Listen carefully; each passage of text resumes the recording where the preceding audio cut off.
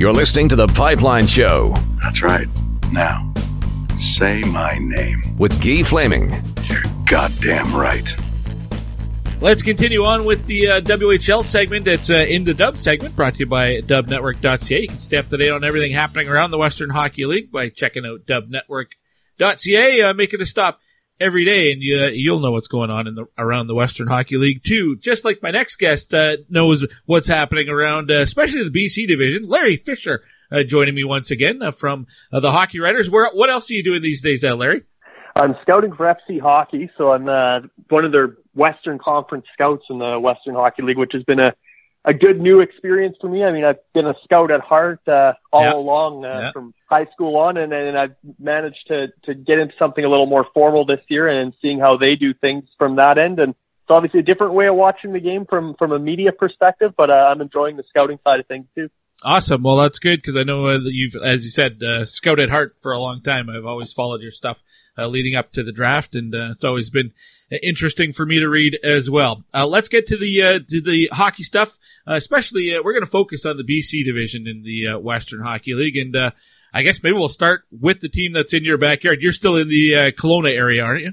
I am, yep. Still based here in West Kelowna, yep. All right, well, let's start with the Rockets then, hosting the Memorial Cup this year, currently tied for top spot in the BC division with the Kamloops Blazers. The Vancouver Giants not all that far behind, but what you've seen from the Rockets this year, what sort of impression have you got from the team?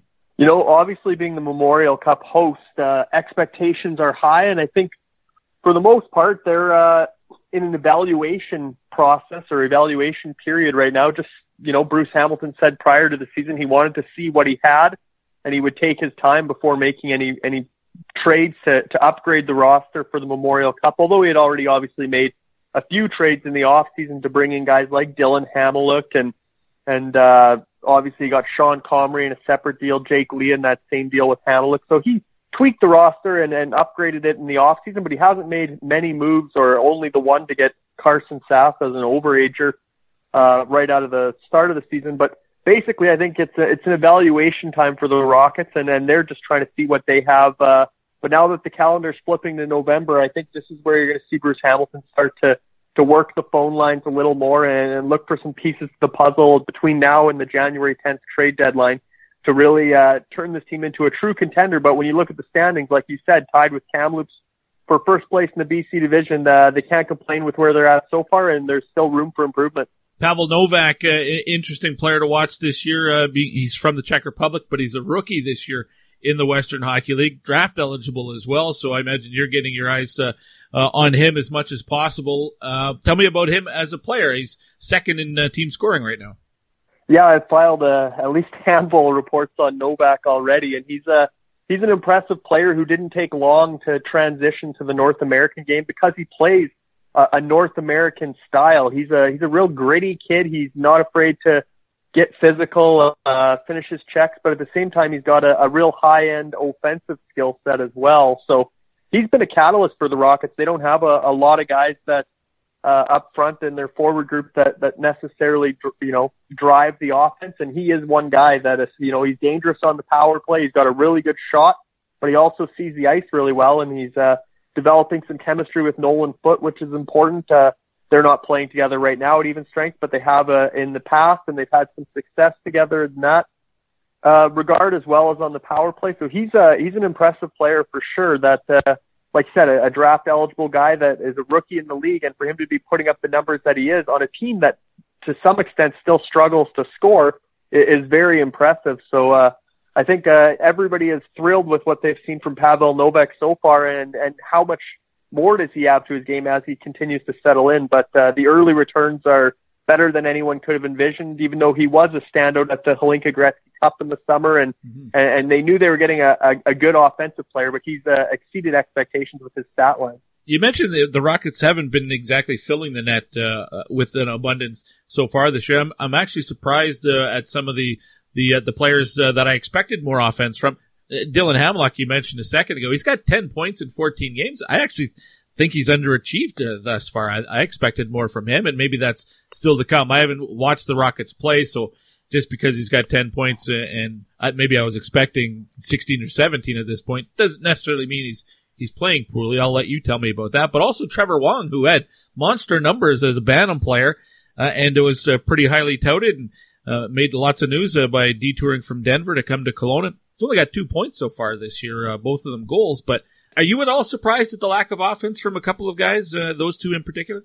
Well, we can start with Hamiluk, and being that he is an older player in the league, he's a late birthday, so even though he was just drafted, he's already 19 or turning 19, and he's I guess turned 19 yesterday on October 30th. But he's a player that, like I said, he's got 10 points, but when you look at his game by game, he got 4 points in the season opener. Mm-hmm. So that only leaves 6 other points. He had a 3-point game as well and a 2-point game. So he's only actually got points in 4 of the 14 games so far. So Dylan Hamiluk, they would like to see him get going and be more of a consistent force. And again, he's kind of a man among boys out there. He's a big-bodied kid that should be able to produce at more consistently at this level. So I think, I don't want to say disappointment in Dylan Hamiluk, because we have to remember he missed the entire second half of his draft year, didn't play a single game in 2019 until he got to Kelowna for this season, because he had torn up his knee just before Christmas or just before New Year's last year. So he had a recovery from that, and maybe he's still getting up to speed in some sense. And even the 4-point season opener, as he said, a lot of those bounces, they weren't highlight reel goals, put it that way. They were kind of bouncing in off him and stuff like that. But he was a big body presence in front of the net that night. And then again, I think he's gone 1, 2, 3, 4, 5, 7, 8 games without a point right now. So, I mean, obviously they want to get him going again as soon as possible. And then when you mentioned Trevor Wong, I think he's been playing down the depth chart. He hasn't had a ton of power play time, if any. He's playing sort of on a kid line, a fourth line with another fellow rookie in Jake Poole, and it's kind of been Kyle Crosby or somebody else filling in the middle there. So he hasn't had a big push offensively the way obviously Dylan Hamiluk's a feature player. And the thing with Trevor Wong is you watch him and he's an exciting player. He's got great speed. He's involved. He has had probably more scoring chances than Dylan Hamiluk. It's just he hasn't quite finished off some of his odd man rush chances generated from his speed. But I think Trevor Wong has a bright future in the league. But you're right. I think they'd like to see him kind of increase his role offensively as this season continues, especially being a 16-year-old on a Memorial Cup roster. If he's going to stay in the lineup past January 10th, assuming they make some upgrades, he's going to need to start factoring into the scoring on a more regular basis as well. Well, some of those 2018 Bantam draft guys, certainly a lot is expected from that draft class. Cole Sillinger's leading the league in scoring right now among rookies with 17 points. But there are a lot of guys from that draft class who maybe in similar situations as what you described with Wong, in that they're playing a little bit further down the depth chart. And I know expectations at the start of the year were pretty high for Logan Stankoven in Kamloops. We'll shift to the Blazers now, but his preseason was fantastic for the Blazers, and he's got 6 points at this stage of the regular season. From when you've seen the Blazers, and what's your impression of the way Stankoven is carried over into the regular season? Yeah, I think the bar was set so high for him to be this dominant rookie and run away with the rookie scoring race just because he led the entire preseason in scoring. And I think probably frustrating a bit for Logan Stankoven to be stuck where he is with 4 goals and 6 points through 14 games. But you watch him and he's still contributing in a lot of ways. And obviously Kamloops is having success as a team, but he's part of that, even though he's maybe not showing up on the score sheet. He's a mature player for his age. And as a 16-year-old, I think he is one of those kids who's definitely going to come on strong as the year progresses. And he's probably underachieving right now. He's getting his, decent amount of chances. He's got 40 shots through 14 games. So that's, a good total. And I think as the season goes, he's really going to pick it up. And that's going to almost be a trade deadline addition, if you want to say, for Kamloops, just because I think as he hits his stride, and much like Connor Zary did last season, in the second half, Connor Zary really took off for Kamloops. And if Logan Stankoven can do that this season, that's another big addition of sorts for Kamloops. But I think he's a confident kid, he's a mature kid, and I think it's going to click for him sooner than later, because you watch him and you see him making the right plays all over the ice, and then the fact that the offense just hasn't come yet, it's only a matter of time for Logan Stankoven. Larry Fisher from the Hockey Writers and SC Hockey, my guest here on the Pipeline Show, looking at the WHL's BC division. Continuing with Kamloops, you mentioned Connor Zary leading the league in scoring. Obviously, that means he's leading the Blazers in scoring as well. And another draft-eligible player. So what have you seen from him this season? You know, I compare Connor Zary to a Bo Horvat type guy. He's kind of the everybody likes to say 200-foot player nowadays. That's kind of a catchword, a buzzword, 200-foot player. And Connor Zary is absolutely that. He's a guy who plays in all situations for the Blazers. He's obviously on centers their first line. He's on their top power play unit. He's also out there for a lot of penalty kills. So he's kind of a guy that can do it all, a jack of all trades offensively. I'm a bit surprised by the numbers he's putting up, although 21 points in 14 games, he only 5 goals. So, I mean, it's not a huge stat line, and realistically, nobody is lighting the WHL on fire. So most years after 14 games, 21 points probably isn't leading the Western Hockey League. But this year, there hasn't been a huge scorer across the league. So as a result, he's ranking right up there. But I do think he's obviously improving his draft stock by being at the top of the Western Hockey League scoring race. And I think he's become a consensus first-round pick if he wasn't already heading into the season, being that he was a standout as an underager at the World Under-18s in April. He made that was sort of his coming out party for the rest of the hockey world who hadn't seen Connor Zary, those following the WHL in the second half last season. He kind of helped take Kamloops on his back and push the Blazers in through the tiebreaker game and into the playoffs. So I think he's just building on what he accomplished to end last season, and he's had a real strong start to his draft year. The duo from Marwayne, Zane Franklin and Oren Santanzo, both from Marwayne, Alberta, small town. Those two are having big contributions this year for Kamloops. The trade with Saskatoon to get Ryan Hughes, boy, that one surprised me from a Saskatoon perspective. I like that deal for the Blazers a lot, and it looks like it's paid off here in the early going. Yeah, I mean, Ryan Hughes, in his debut, scored the overtime winner against Kelowna when he got to Kamloops, and he's kind of, you look at the coach there, Sean Clouston, and where he comes from, Medicine Hat, they've always had small, skilled, fast forwards in Medicine Hat, and so Ryan Hughes fits the Sean Clouston system to a T, and it's worked out. He's got, 12 points in 11 games so far in Kamloops, and he's been an impact player on the power play at even strength in all situations for the Blazers, and both their additions, their overage additions, Ryan Hughes up front and Max Martin on defense. He's got 7 points in 8 games, including 3 goals as a defenseman for Kamloops. So both those upgrades to their overagers are the reason that Kamloops is right at the top of the BC division. Both Hughes and Martin have made significant impacts since coming over from the East Division to the BC division, and like you said, you got a veteran group now with Franklin and Santazo and Hughes and Martin. It's a good leadership group in Kamloops who, looking at Zary and Stankoven, people said, oh, that's a younger team. They're developing, they're still building. Well, you add in Hughes and Martin, and you've already got guys like Franklin and Santazo and even a guy like Montagna Onyebuchi. There's some real leadership there in Kamloops, and those guys are pushing that team to be a contender this season. Let's go to the Vancouver Giants. I'm a little bit surprised to see them where they are in the standings. This is the team a preseason pick for me. They were the top team I had in the division, although the 3 teams that we're talking about so far, I had them all pretty much neck and neck. But they've struggled here as of late. What's gone wrong over the last couple of weeks for the Giants? I think, like you said, everybody sort of thought they would be the front runner in that 3-horse race with Kamloops and Kelowna.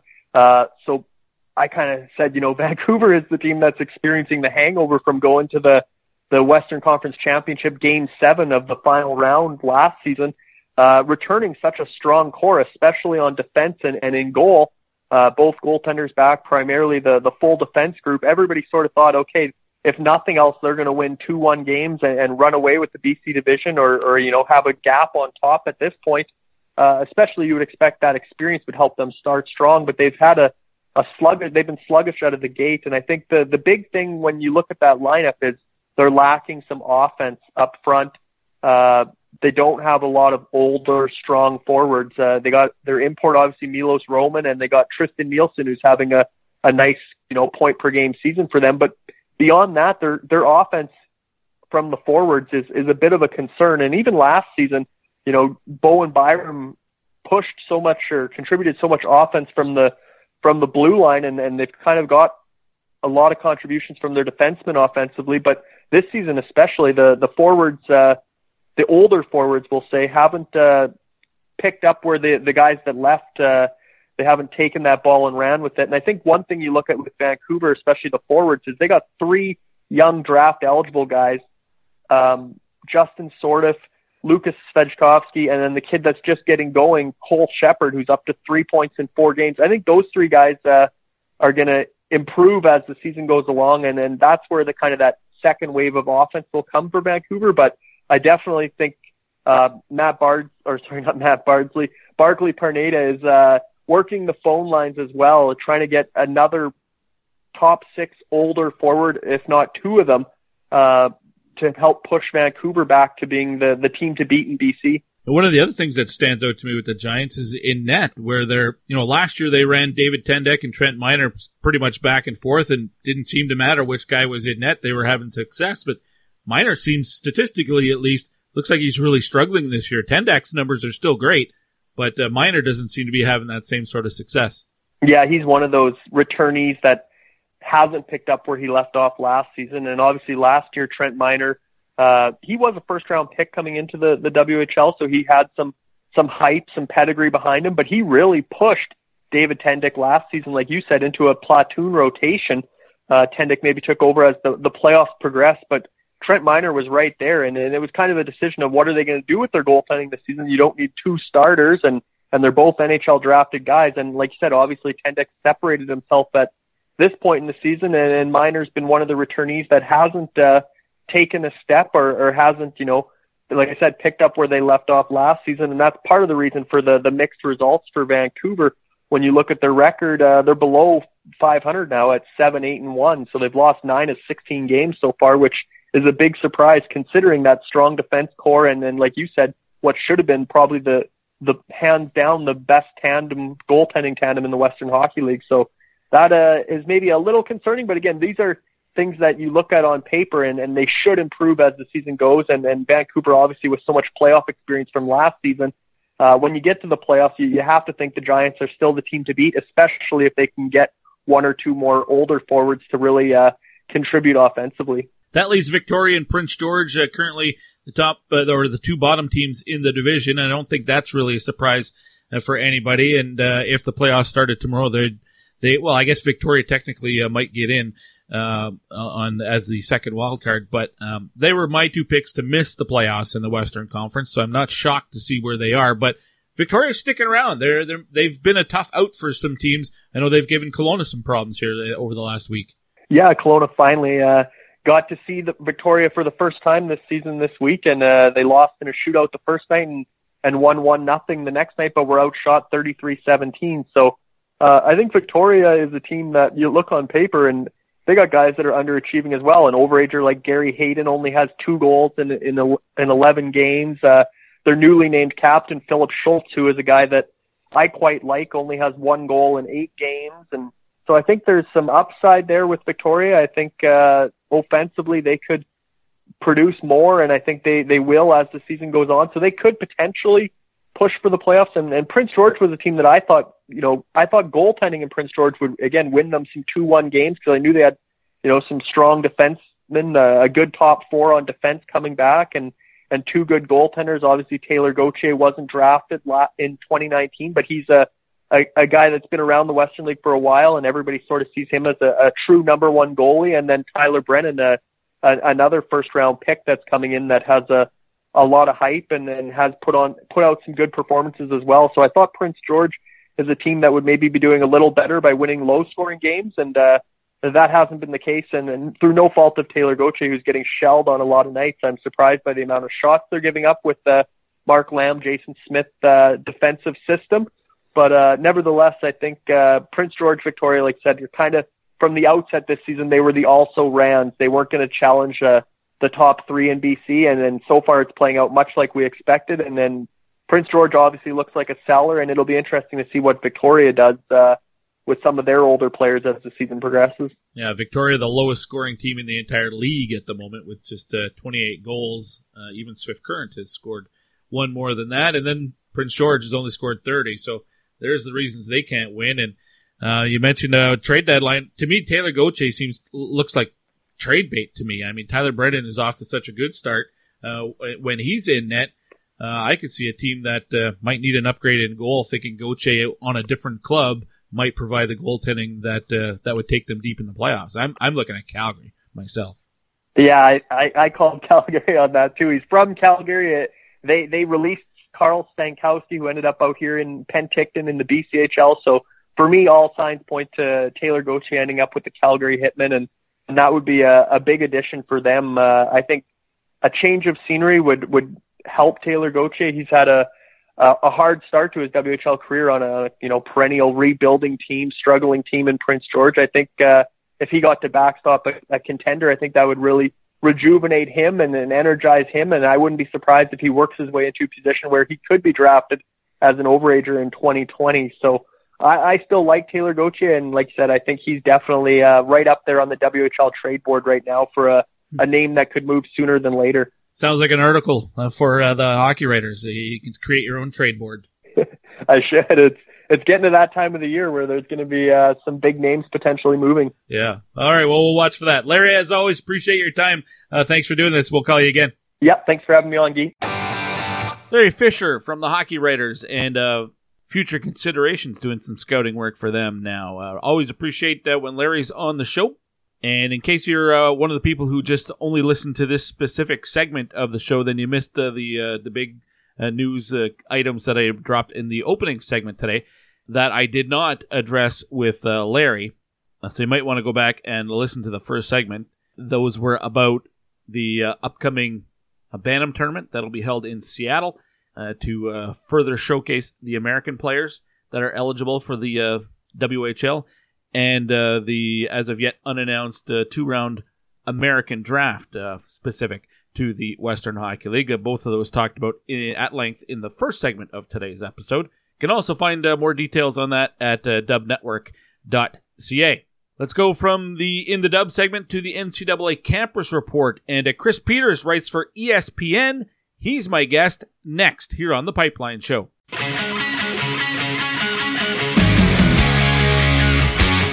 Mattias Samuelsson left point.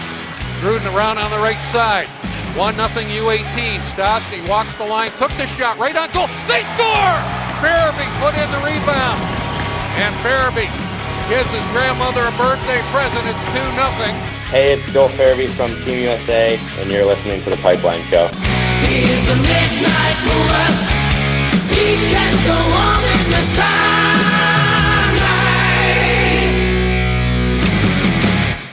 Passion, talent, development. NCAA hockey offers all that, and its players graduate at a 90% rate. Johnny Gaudreau. Backhand scores! Wow, what a goal! Joe Pavelski. And Shane Gostisbehere were stars on campus before the NHL stage. Whether you are a fan or a player, nothing compares to college hockey. Visit collegehockeyinc.com and follow @collegehockey. Champions of the college hockey world!